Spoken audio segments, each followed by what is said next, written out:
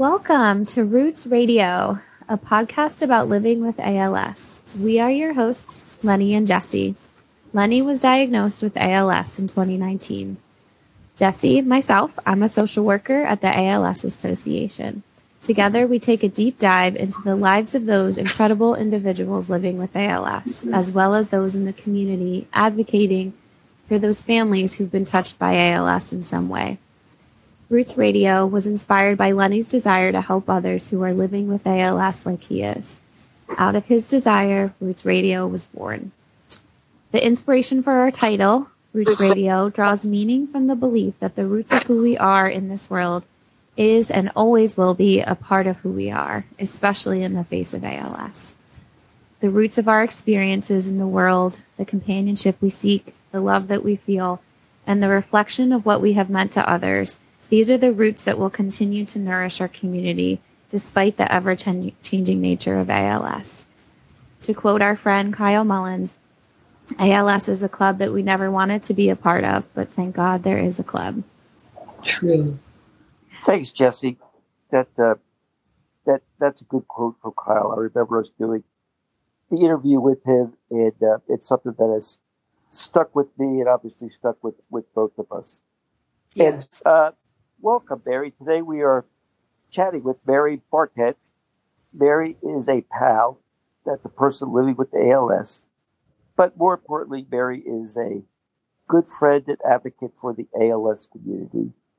And on the interesting side, her own personal interest, she's also a political organizer in her professional life.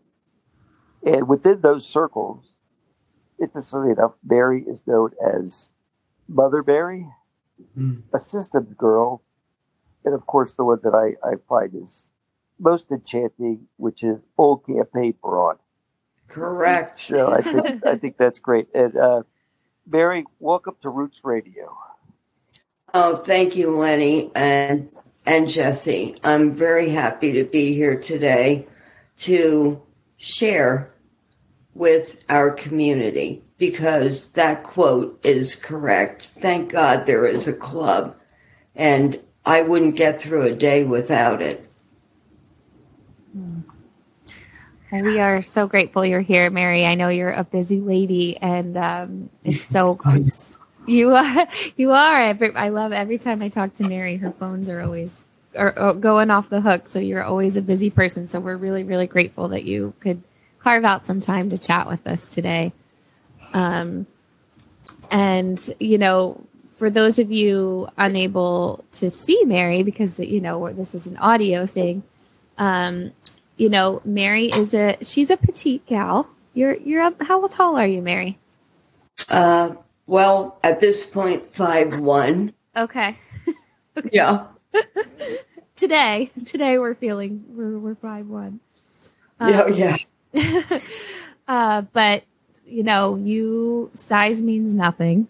Mary is a mighty force, and I wanted to share this story with you, and I don't think I've shared it with you in person. But when I first met you, Mary came to ALS clinic at Lehigh Valley, and I think you were there with your aunt.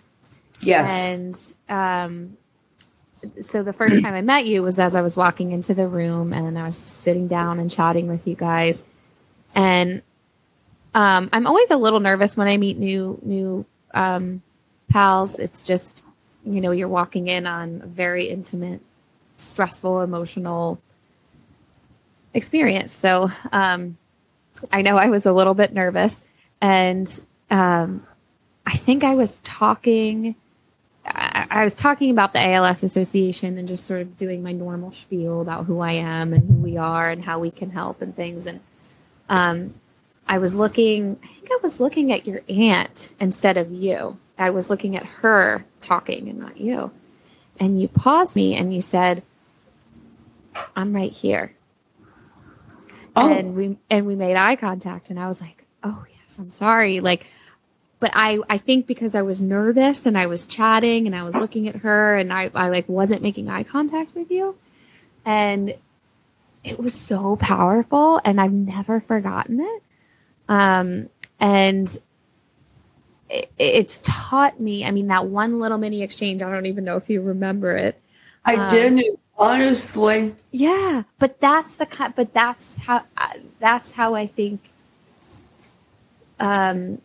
people like you, people like Lenny, aren't even aware sometimes of the monumental shifts, impacts you have on folks, you know? And it was so helpful for me because it was, you know, reminding me that like this conversation, eye to eye, right here in this room is the most important thing. Not rambling off stats about something, you know? So, Wow. yeah, I'll never forget it. I've never forgotten it. And we're really grateful to have you here today. So thank you. Well, I appreciate that. You know, being a small person, you sort of always have to make yourself known anyway. You know, there's sort of a presumption of size that people have. And, you know, that's just the way it, you know, I've been over the years. Yeah. That's why I have some of the nicknames I have.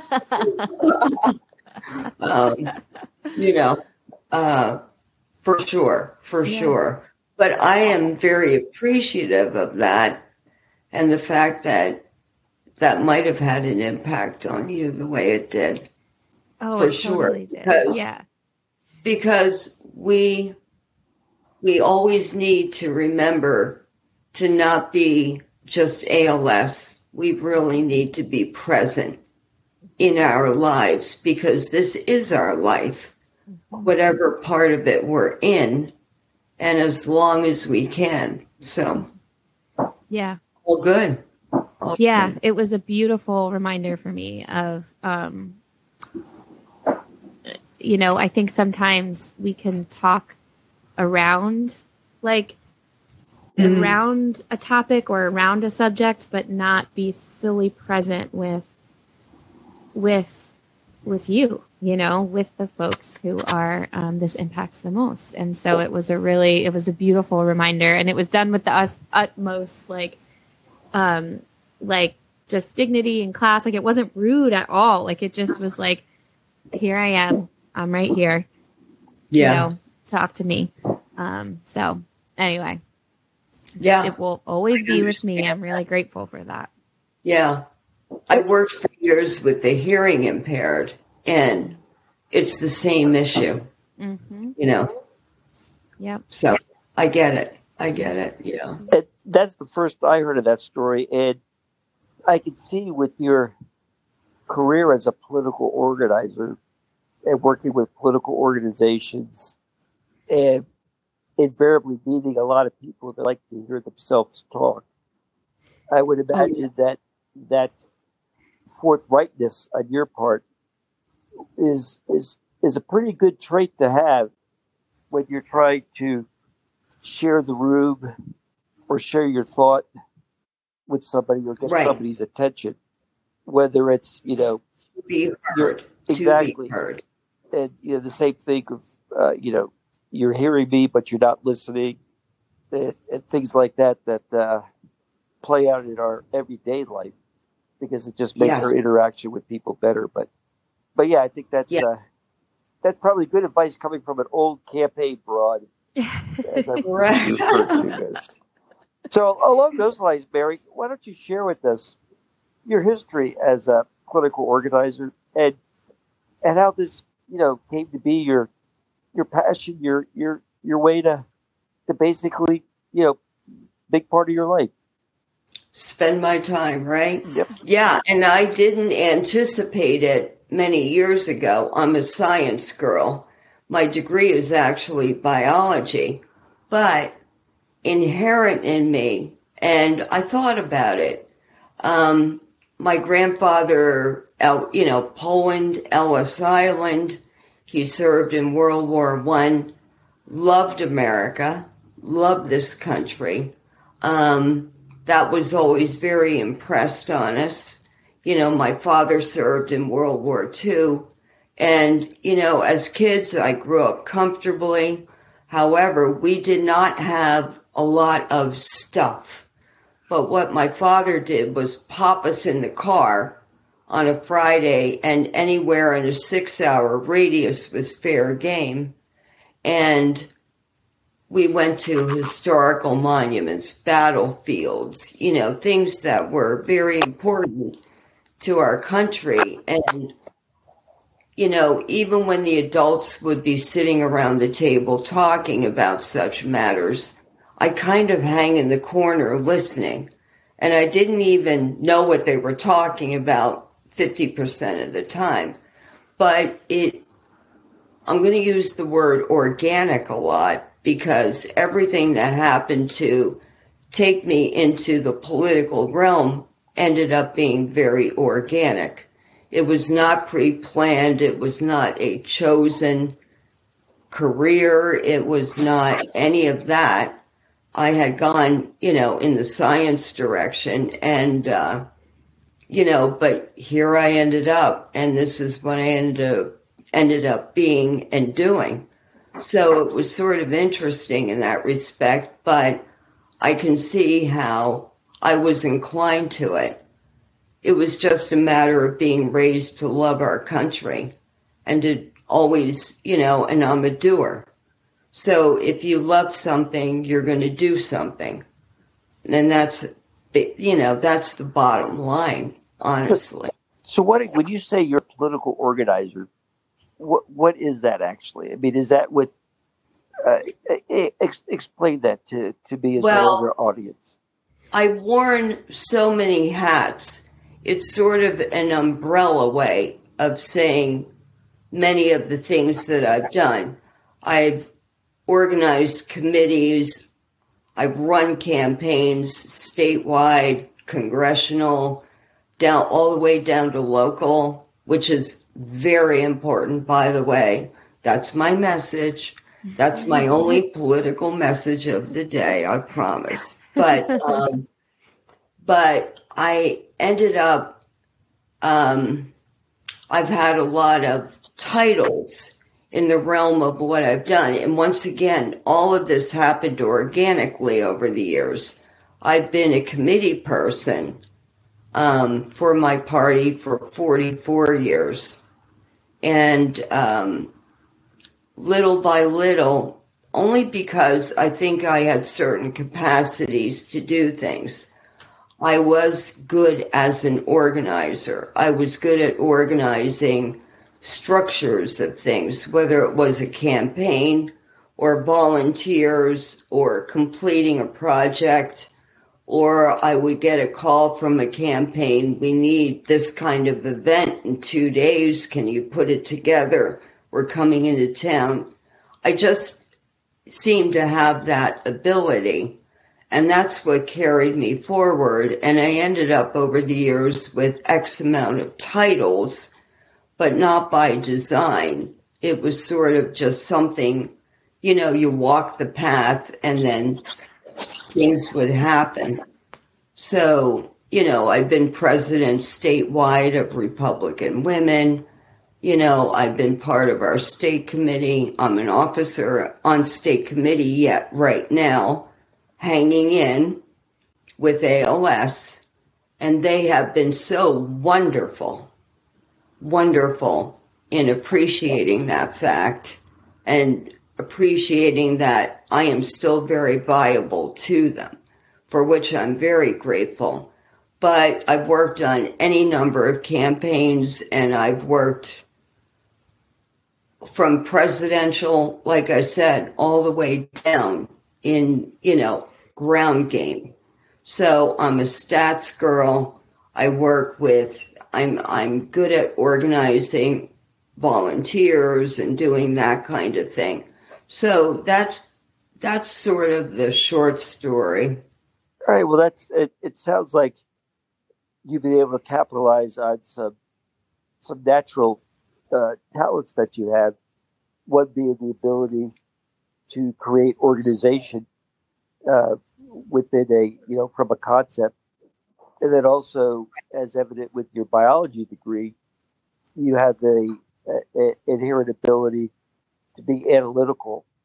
And yes. I think that those two go very well when you are, once again, starting from a concept or an idea, and Right. you are trying to say, okay, here's the big picture. This is the overarching goal.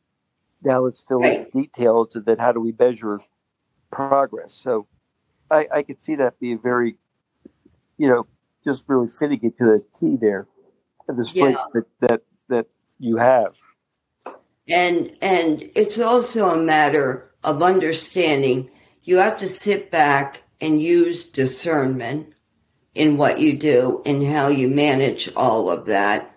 And the one thing I've always spoken about over the years is check your emotional content at the door. That's where things start to go awry.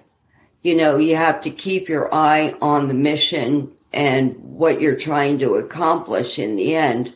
And it's not about how anybody feels on a given day or what are we going to do about this or starting to panic. Everybody needs to catch a breath and then just sit with it, be still. That's always been my advice. Right. And, and I apply that to my ALS. It's a life lesson. It's really not just a political thing I do. That's how I approach everything. That kind of goes back to our concept for our podcast being Roots Radio, that there is Barry, and Barry's got many talents, many capacities, and they just don't apply in a professional setting, but also in your daily setting. And with ALS, to me, it's always important to take it one step at a time and to realize that things could always be worse.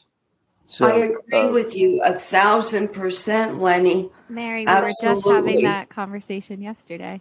Absolutely. That exact conversation about, you were sharing that, well, you can share it about how obviously it's hard and you have your moments, and yet there's also this moment where you think, but I could have been diagnosed when I was 40, and I think that was what you were saying yesterday. Yes, and I know so many people. I had a great run of health throughout most of my life. So how can I complain now for my particular situation? I'm not young having it.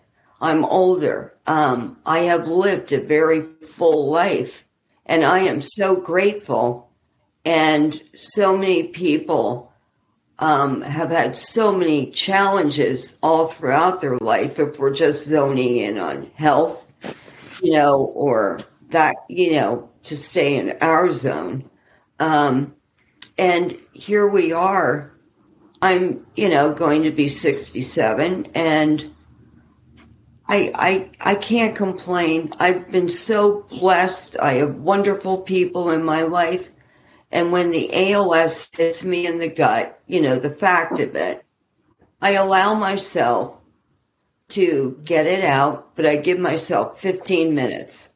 And I go, are you done now? Okay, that was fair. We're okay, but keep moving because it can't own us. No, that's right. It's easier said than done, and it may sound trite, but you're right. You go back to a lot of those catchphrases and cliches that do have meaning, and I think that's wonderful that you do allow yourself those moments of anger, of grief, of self-pity, whatever you want to call it. Right. And then screw it. You got to get up. You either stop. What doesn't kill you makes you stronger. And so far, ALS has not killed either one of us. So, I'm grateful for that. But I will say one thing. Getting back to the political organization, I, for one, enjoy talking politics, and I've grown particularly interested over this cycle of politics that we're in now, and maybe actually getting out of the cycle that started back in 2015. And although that's not necessarily appropriate for this podcast, but I would love to talk politics with you one day. Oh, Lenny, you get my number. You call me anytime. I'm your girl. Yeah, I watched the speaker vote on C-SPAN. I'm always reading stuff, and I'm not going to say I'm a political junkie. I'm not quite there yet, but I like listening to what people have to say to see if it makes me think differently. But also, I like people to hear what I have to say too. So I would love to. I would love to. And that's the other thing, have our listening ears on, and, I'm a person who always agrees to disagree. So my approach is, here's the deal. I'm not going to argue with anybody. I'm not going to debate anybody. But you go do what you're going to do, and I'll go do what I'm going to do, and it's going to come out one way or the other. And then after we're done, we pick up and keep moving. So that's my approach to everything. Right. Now, and I think that's a healthy approach, and something that I will have to follow up with you as a sidebar to our podcast here, because I look forward to it. I enjoy talking about all that. I just do it in politics. And on that note, Lenny, one of the things that Mary, I've learned, you've helped me in a lot of ways, but I think something like politics for, I'm a social worker, I'm a millennial, I guess they would call, my generation is what they're calling us, or I guess.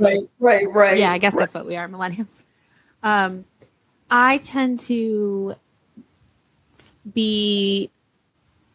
I step back from a lot of political. I mean, I have my topics that like fire me up, Right.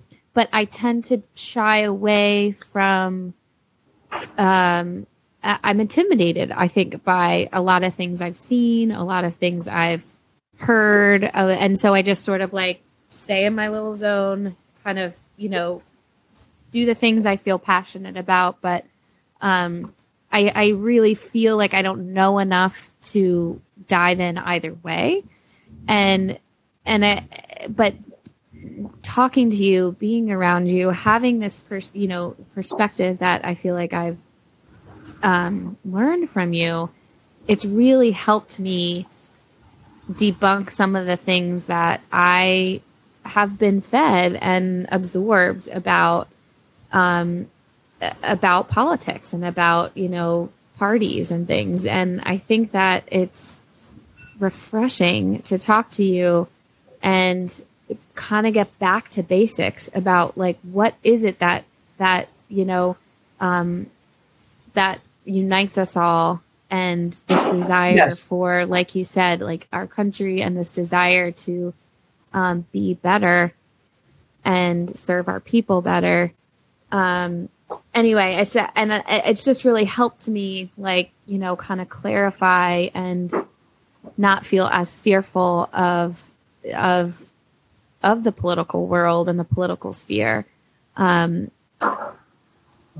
I guess I'm just curious, like, what do you, when you are working on, campaigns or advising certain folks, like, what is your sort of driving mission with them about how to not get caught up in all the like media swirl? Because that's the part that I get like, ooh, like kind of cringy about. Well, I always stay away from the chatter. Mm-hmm. I'm a doer rather than getting caught up into all the chatter. Mm-hmm. I understand what to do with social media, but personally, I do very little of it, whether it's my personal life or political life. I don't get caught into conversations. I am always trying to find a way to actually, once again, let's accomplish the mission. What mission is there in what we're engaging in? And how do we try and have an effect on it without being caught up into all of the chatter and all of it just stirs up, once again, emotional content. You can't look at it that way. You just have to understand, here's point A, here's point B. How do we get there? What's the path? Is it convoluted? Is it a straight line? Is it a curve?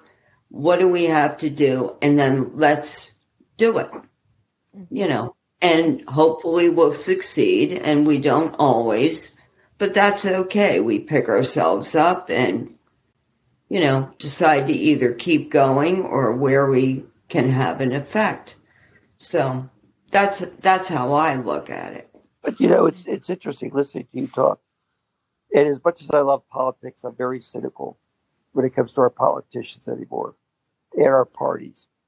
And I understand it's like any project, what's our objective? What's our scope? What's our schedule, to achieve that objective? And that's the key thing is these days is what are the objectives that our political parties are trying to accomplish?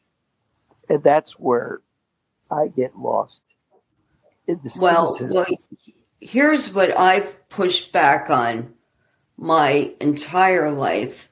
And, so there's two parts to, a political party process.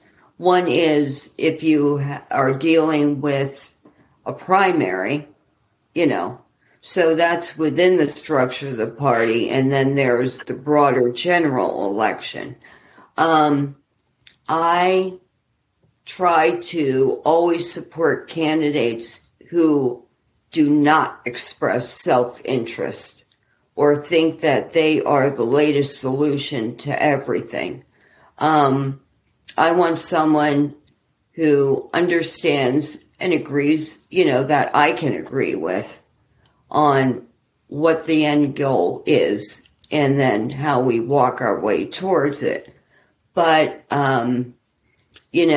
if someone is self-interested and there's a primary, I'm not working for you, whoever you are. That's not happening. I have to see that they're there.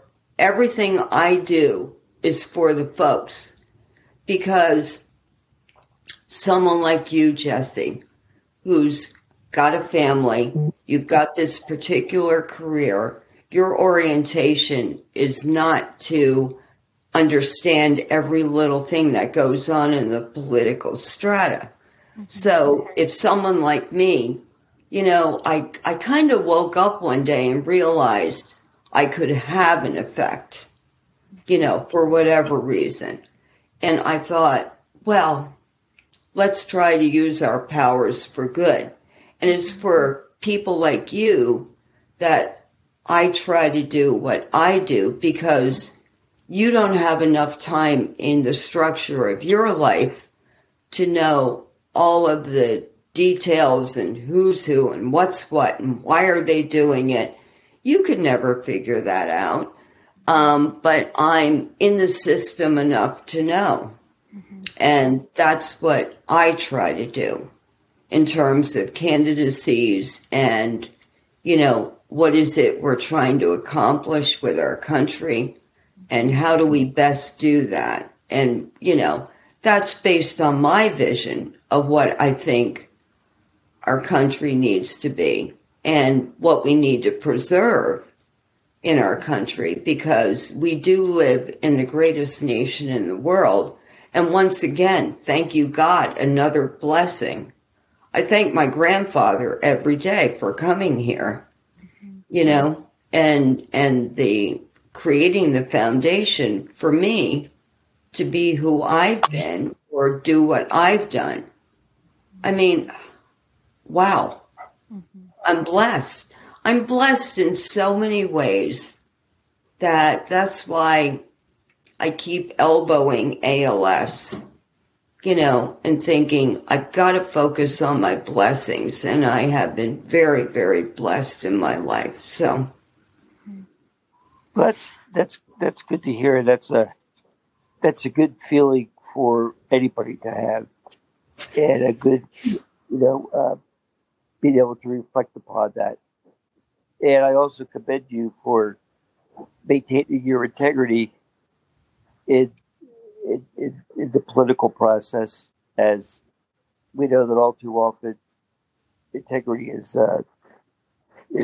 not necessarily, doesn't seem to be front and foremost. But, well, let's put it this way, Lenny. I don't owe anybody anything. right. And I always made sure. I could have been in a much more comfortable position, I'm sure, at certain points. But I made sure I don't owe anybody anything. And that's, to be able to then have my freedom to do what I need to do in the political environment. That's got to be a good feeling. You don't owe It's a anybody great anything. feeling. It's very freeing. Absolutely. And I was just going to ask you, how, in quieting the chatter, and in how you said, if a candidate is self-serving in some ways, how do you, the word that keeps coming to my head is a BS monitor. How do you, is that just, you said discern earlier, is it just a feeling of knowing? Because what they're going to, a lot of times people just tell you what you want to hear, but in your gut, do you know something's off? But if they're just, I do. I have a gut for it. Yeah. I have a bullshit meter. Yeah. Yeah. And no, really. Yeah, and, I would imagine I just pick it up, or it's very well placed questions that I ask, and it depends on the response. Some people are obvious, others not so much, and, you just work your way through it.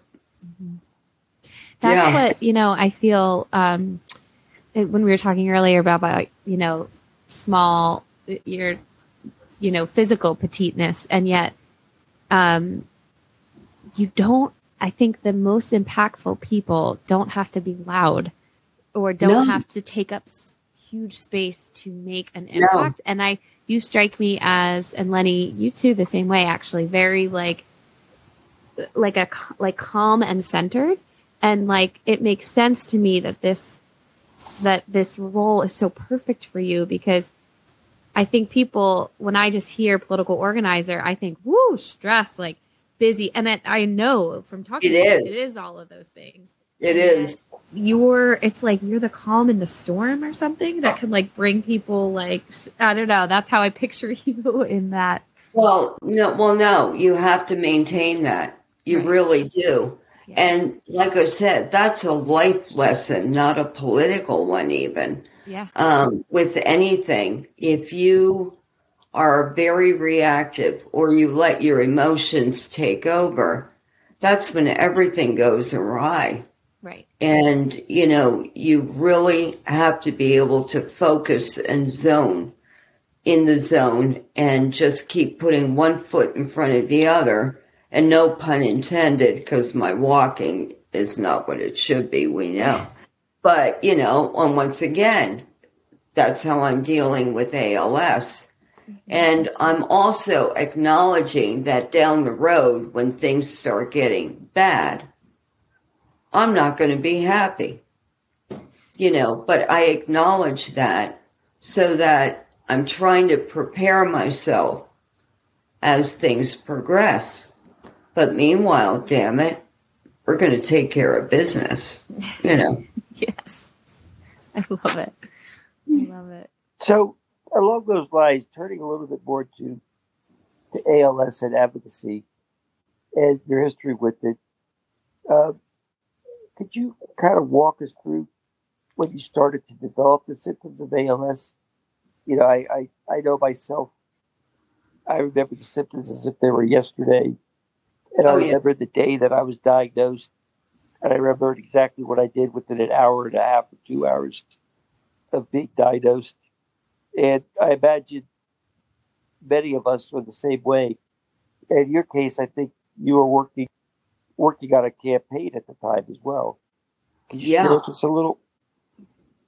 Yeah, the irony was, well, I had had symptoms for quite a while, but I thought it was a gitchy back and my gait was being affected, but I was managing, it was just, gee, I wish my back would stop doing this. And then I'll never forget. So I had symptoms for quite a long time, much smaller symptoms that looking back, now I can trace it back, easily 10 years, maybe a little bit more, but very small things. I just figured I'm aging, ache or a pain or a reaction to something. But in 2018, I sat down with a congressional candidate who wanted me to be his campaign manager. And the day we sat down was the first day I couldn't walk properly. And I thought, man, my back must be really kicking in. And I remember sitting at a table. We met at someone's house. And I sat at the table in the chair and I said, don't mind me. I said, I don't know what's wrong with me today, but my back is really giving me problems. And I never walked a normal gait after that day. And I ended up signing on with him, and we had 6 or 7 weeks till a primary, and 3 weeks in, because my balance was also off, and it was subtle enough, but obvious enough at the same time. And I ended up breaking my foot.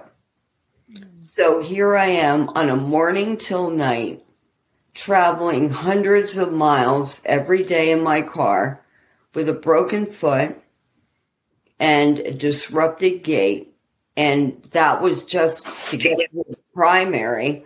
And then I took it all the way to the general, and limped my way through that campaign. I still, looking back now, knowing I had ALS, our days were very long. I'd start at 8 a.m. I'd be done 9 o'clock at night, maybe 11, depending if we were at an event at a distance and I had to drive back through the woods in the middle of the night with no GPS, that kind of thing.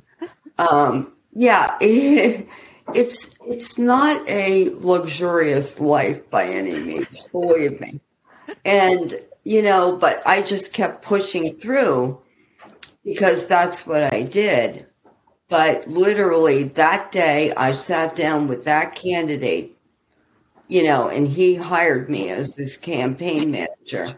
That was the day that my life was impacted enough that it was impacted, I guess, So it was kind of interesting, but I can remember that day like it was yesterday. Yeah. Yeah, that no doubt you can remember it like yesterday, and the fact that the symptoms started very subtle. Yes. And, and then it got to the point where, well, they start subtle. Yeah, I know with myself, the guy that I worked out with, we used to call it old man stuff, although we didn't say stuff. Right. And I just thought it was that, I was getting a little clumsier. I was out of breath more, playing softball. I was falling down. I just thought I'm just being clumsy. Yes. Yeah. I would fall. I'd go to sit in a chair and I wouldn't quite make it. And I didn't understand why my hips weren't taking me all the way to the chair. It was that kind of situation. Right. Yet, Lenny, yep, exactly.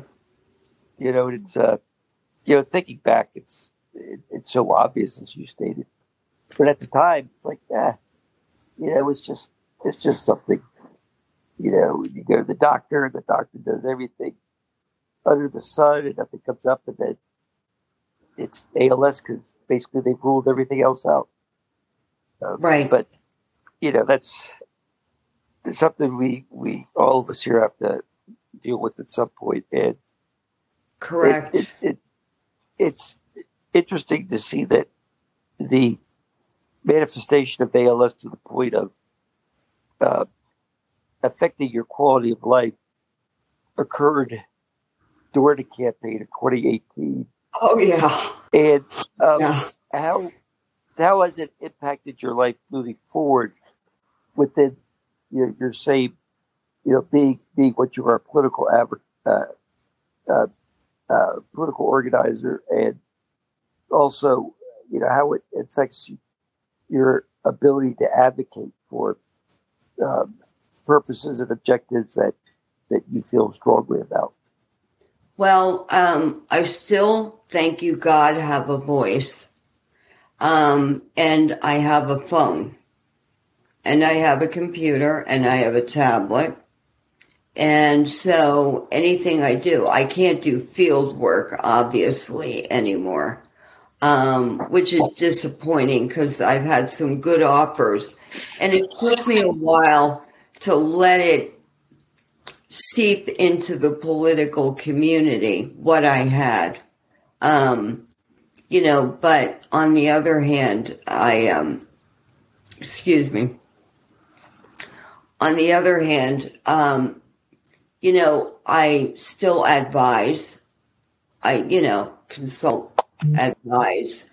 I still organize. As long as I can communicate, I can still do quite a bit. But I wouldn't ever, I would never work in the field with a candidate again because it would be doing them a disservice. I had a great offer to run a statewide campaign and I couldn't take it. And I would love to have taken that on. But, obviously that's not happening. But we've done other deeds. Am I right, Jesse? Sure have. This is, you want to share with everybody kind of where your where the passion has sort of led you now. Where are we now? What are we working on? What are you working on? Yeah. I'm just your fangirl. I'm your fangirl. Oh no. I'm your hype girl in the background going, yeah, man. No, you're a friend. That's different. You're a good friend. And I'm so grateful for you. And I tell people that all the time. I said, I don't know how we get through without people like Jesse. I just don't. Because that is so important to the support that we are getting. Critical. And cannot be grateful enough. But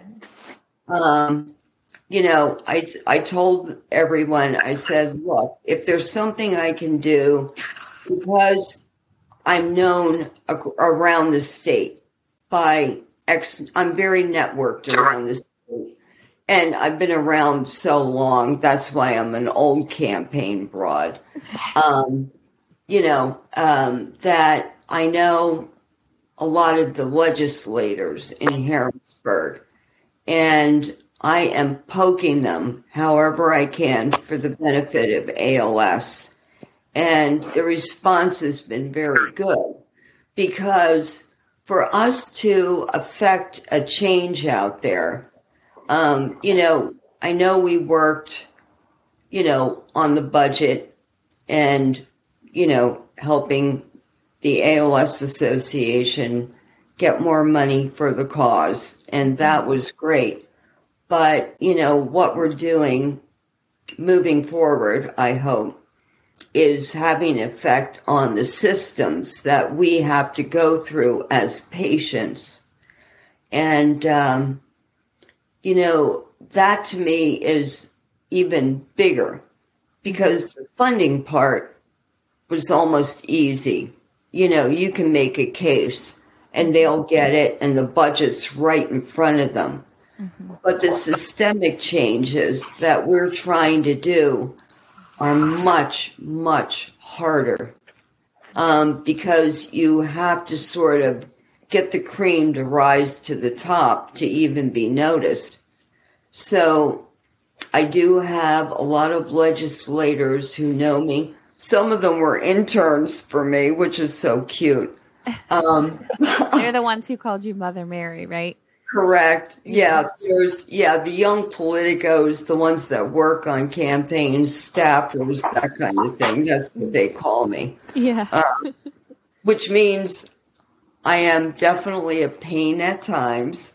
And I told them, I'll apologize now. I'll apologize at the end, but damn it, we're going to get this done. Yeah. And I am your mother, so I will correct you if I need to, but always feel the love. And I also worked side by side with them. I wasn't sitting in a remote office barking orders. We were together for everything. I was right there with them. So, but anyway, I digressed. So the systemic changes that we're trying to make things like the waiver process easier.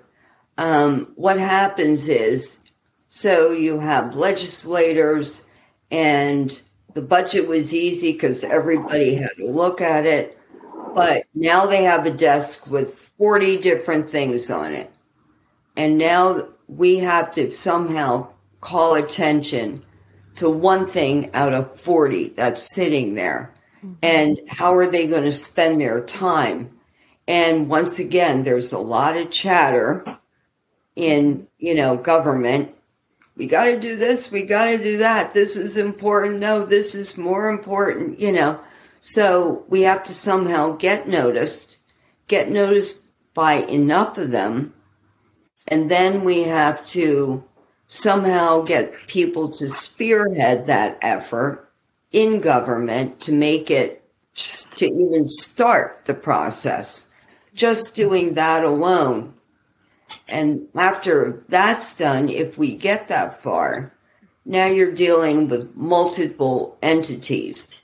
So even a simple system change is going to affect 2 or 3 entities around it.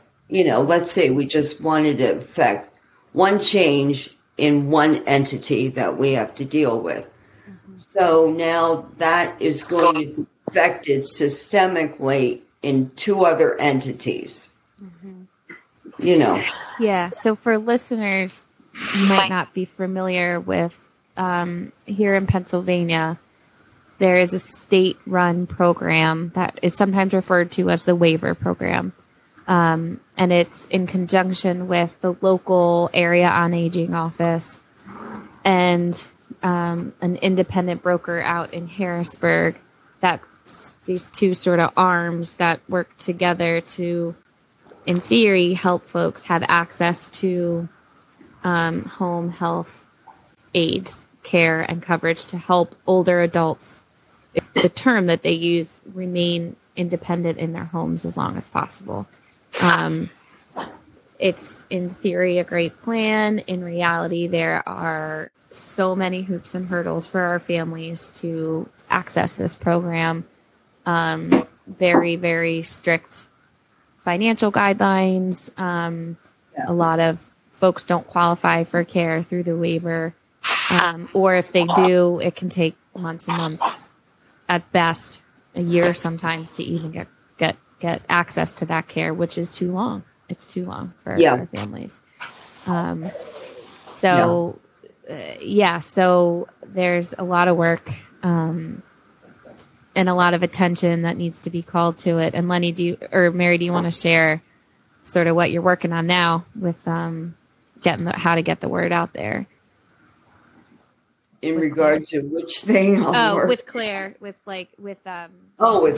yeah. Well, somehow, ironically, I ended up being contacted by a Wall Street Journal reporter who talked to me about health care, home care. I I'm on an options program in my county, okay, which is yet another program for which I am extremely grateful. The problem was they approved me for 15 hours a week of, home care. And for 3 months. I'm going to interrupt you real quick. Sorry, for listeners, the home health care is not paid for by insurances. So it is something that is an out-of-pocket cost for for anybody. The exception to that would be if somebody had a long-term care insurance plan, which most people do not. Right. And having help come in is very expensive. It's out of pocket. It can be, $32 an hour, and upwards of that. So that's why these programs are so important and necessary, because when something like ALS or another similar disease process kicks in and you can't be alone safely, you need people, you need bodies. Barry, what county is that? I'm in Northampton County. Okay. And the problem is there are 67 counties. So this is funded through COVID money. So it may not, I believe Philadelphia has it, but not every county, and that's another part of systemic change.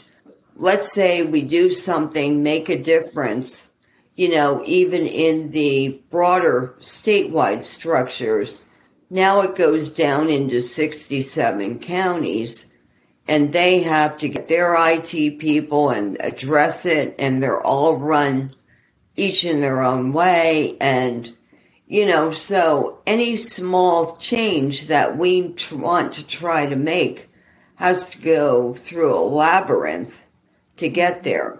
But my county is Northampton, and I am certainly grateful. But I have to tell you, the first 3 months, there was nothing. And that's when the ALS Association helped me so much, because I had nothing. Yeah.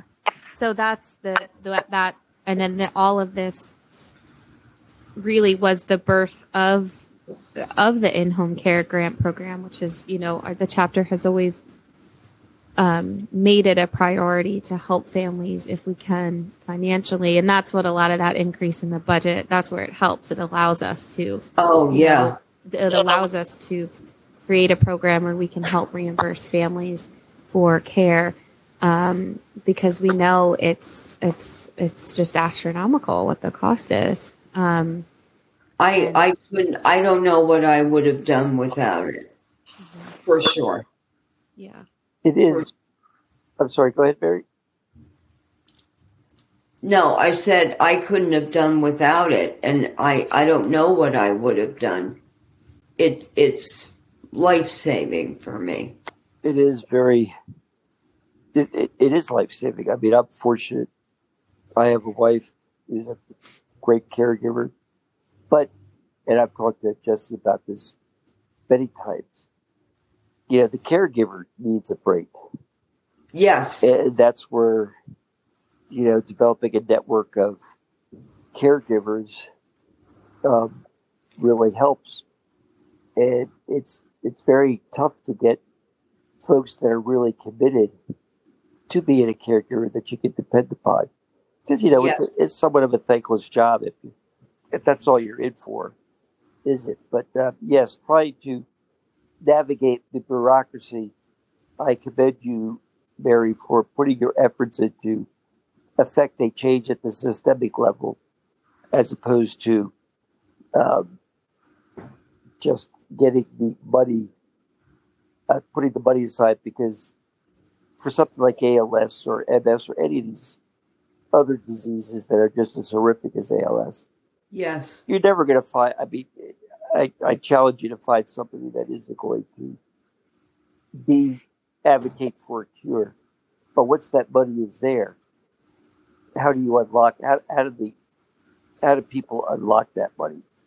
And and how is the money used efficiently and so forth. So I certainly commend you on your efforts in addressing this, trying to address it from a systemic approach as opposed to getting the funding and then walk. And the easiest thing in the world to do is to write a check. Yes. The hardest thing is to write a check and then stick around and figure out what to do with it and make sure the right thing gets done. Correct. So I commend you for that. Lenny, I really appreciate you saying that about other diseases, because what I keep thinking about is there's no one-way liberation, right? So if we can help bring this cause forward, it's not just for, it's not just going to unlock and open doors for people with ALS, In some ways I feel prior to coming to the ALS Association, I was at neurology where, we saw everything. And, the core issues are the same. The hurdles are the same. And, I think the urgency with ALS is the timeline is shorter. We cannot wait, where some folks it might take a little bit longer with other diseases for things to happen. But, every effort, every phone call, every, poking of the people, up in, the legislative world will help unlock and open doors for other folks living with debilitating and other caregivers needing support, with not just ALS, but really a whole, anything. And what I keep thinking about is, in how to effectively make change is how, I often think it's like, until you know somebody who has ALS, it just seems like this, that's, this sort of thing that's kind of off there. And like, you've heard stories about it, but it's like, until you've met somebody and truly witnessed the impact it has on their world,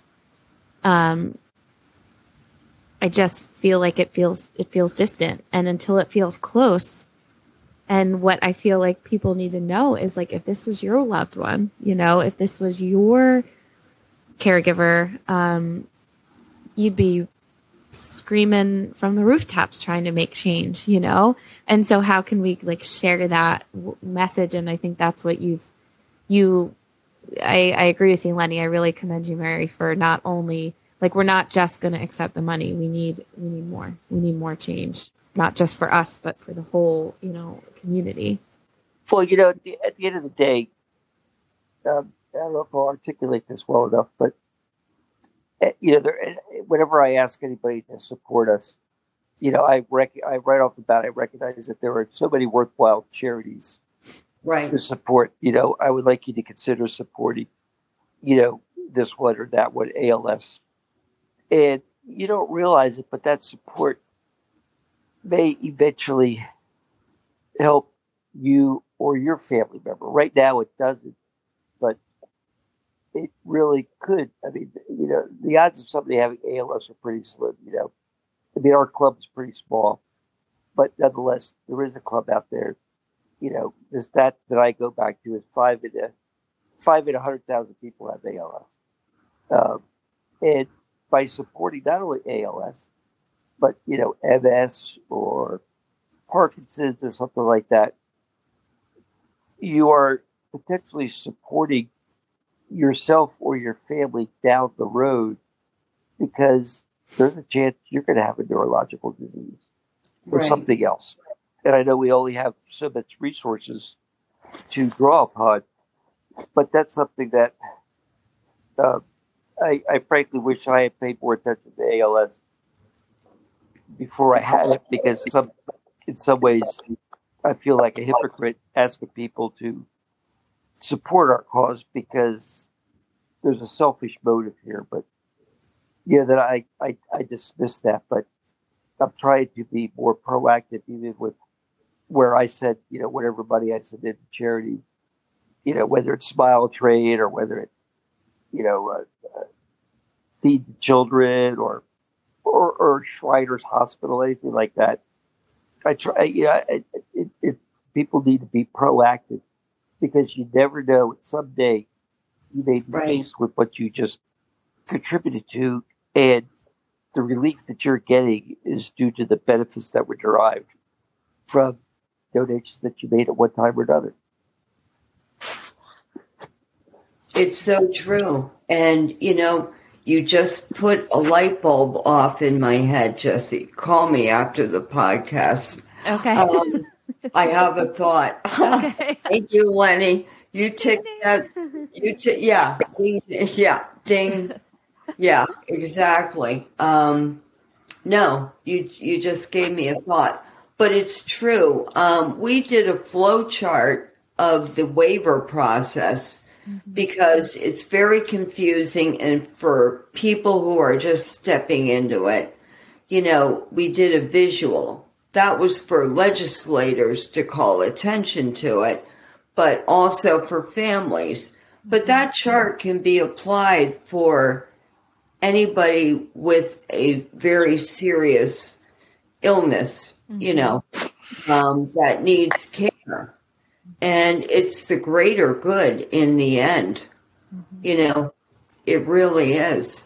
And, to have that tool hopefully will help a more broader group than even our ALS community. Mm-hmm. Well, and something I've always really respected, Mary, about your advocacy is you've always said, like, I'm a with it gal, like I can understand. Yeah, I can advocate. Like I can for myself. Yeah. Right. You can be on the phone for a couple hours, even though, it's fatiguing, but to like get answers for why a caregiver hasn't shown up, or, try to be on the phone with the waiver, but like, what about the people who can't, what about the people who don't have speech or who don't have, and so I really find a lot of inspiration in the, yes, this is important for all of us, and we have to advocate for the folks who, don't have the experience that you do. Yeah. Yeah. No, they don't have that spouse, they're feeble, whether it's physically or otherwise. How would they ever manage all of this? There's no way. And who is there for them?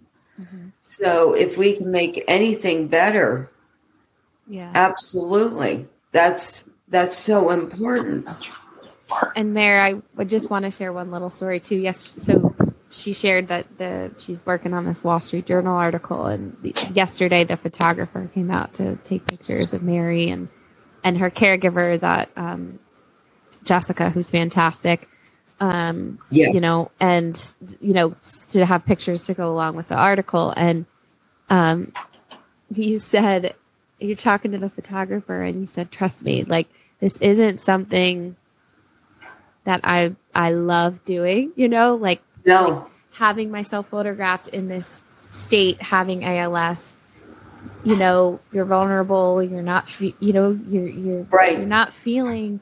It's not like you're like, yeah, photograph me on the cover of the Wall Street Journal. Like you're like, trust me, this is not the face that I, am super pumped to like put out there. And yet I know it's so important.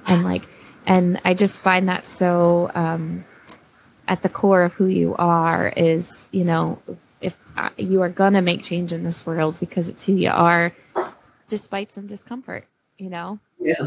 Yeah. These ain't beauty shots, let me tell you. Yeah. Well, yeah, but I mean, that's another layer to this. Like, truthfully, like Lenny and I have sort of chatted about this too, about like, you guys, the independence that ALS takes from Pulse is I mean, there's so many layers to it, but I feel like having to ask to have somebody help you go to the bathroom in your most intimate space, like, right. These are not things that are just easy. And so there's there's always more underneath the surface. And I just feel very privileged and grateful that, you, both of you, continue to share your experience, even though it is uncomfortable and it's something you've had to kind of work through, because it's good. It helps. It does. I know it helps folks hearing that somebody else is going through this. Somebody else is having a hard time asking for help and, sucks, hates it, but knows she needs it. Something it's a beautiful thing to watch. Well, one thing I just want to say about that too, I think the way you have to approach it is when you are humbled to have somebody help you with very intimate, difficult things. It truly is an exchange of love. Not only them taking care of you and giving you, but you accepting it with grace, because it's a two-way street. You are expressing love into the universe when you go, thank you, I do need the help, and allowing it and being able to live with it in your head. It's not easy, but if you look at it as an exchange of love, whether it's somebody who's a spouse or a sister or a brother or even a paid caregiver, they have to have some love in them to do the job. And it truly is an expression of love between you to give it, but yet to accept it as well. And that's what I try to do. Yeah. So that's, I think we have to sort of adjust how we look at things. In other words, and put it into a good, proper place of where it should be, no matter how hard it is on either end, Yeah. Well, Mary, we're coming up on an hour here, if not past it. Oh, sure. What the heck happened? This know. conversation went blew fast, through didn't it? that, right? So I think we should probably wrap it up here. But I just wanted to personally thank you for joining us today. And I Pleasure. very much enjoyed our conversation. And I hope that I can develop more of a relationship with you as we both move forward. I look forward to that, believe me. That's great. Maybe I will send you if I can get your address, I'll ask my wife to drop a box of cookies in the mail for you. Always welcome. I also had major surgery and I lost a lot of weight, and I'm trying to eat everything in sight, not only to gain weight, but while I can, I'm trying to take advantage every way I can. So, I'll definitely do that. I'll ask Marta to do I love it. I'll just need to get your address and we'll make it happen. If not that, maybe we'll figure something out. Sounds good, Lenny. And I've been very grateful to meet you through this process and for us to share with each other. And there's one thing in the end, no doubt. We all love Jessie and appreciate her. Absolutely. Absolutely. Yeah. Thank you guys, Mary. This was awesome. This is so great. Yeah, I feel like I don't know what happened. This hour flew by. Maybe we'll have to do a part two. But yeah, it was so nice to spend time with you, and we're just so grateful for your stories and your laughter and your advocacy, and we can't wait to see what's next. That's right. And as long as we can, keep smiling, whether it's on the outside or the inside. Just keep doing it. Yep. All right, guys. Thank you so much. This was awesome. Thank you. Episode 9. Check. Bye, Mary. Have a good night. Take care, Lenny. You too. Bye, guys. Bye. Okay, Lenny. Wow. Episode 9 with Mary. Woo. Yeah. We learned a lot. I'm doing good. How are you feeling? appreciate our conversation with Mary. Uh, as I mentioned, I do like politics. And I like talking and seeing how things are done. And as I think we concluded, it's easy to raise money. It sounds very trite, but it's then trying to figure out what is a fair and equitable way to distribute the money to be efficient and to achieve the ultimate objective, which is to improve one's quality of life. So, like I said, writing a check's pretty easy. Now, tell me what you're going to do with that money, or having me stick around to help you figure it out. That's where, labor comes in, and labor is so much more expensive than the dollar. Yeah, absolutely. And I think having Mary's sort of, perspective of all those years, being in politics, and it's almost like all of her experiences sort of led her to this place to kind of have this be her passion project, and I think it's, gosh, talk about, like you said earlier, the name of the show and why it is what it is that, like, ALS can't take that fire away from her. It can't take that away from her as it can't from you. And what a life. I just feel very grateful we got to chat with her and laugh with her too, because she's a spark plug. She's a spark plug. I'm glad our paths have crossed. And I've mentioned to you several times that, albeit, the truth of the matter is I would not trade my pre-ALS life for where I am now. But since I've had ALS, I've been very fortunate to meet a whole lot of people, not through this podcast, but just through people that are willing to support, help, and have taken an interest. So that's always a silver lining that I look for. And I think that Mary has also found that silver lining, at least for the time being. And so that's good. It was a very good conversation. I appreciated her. All right. Stay tuned. Great to chat with you, my friend. Talk to you later. Bye.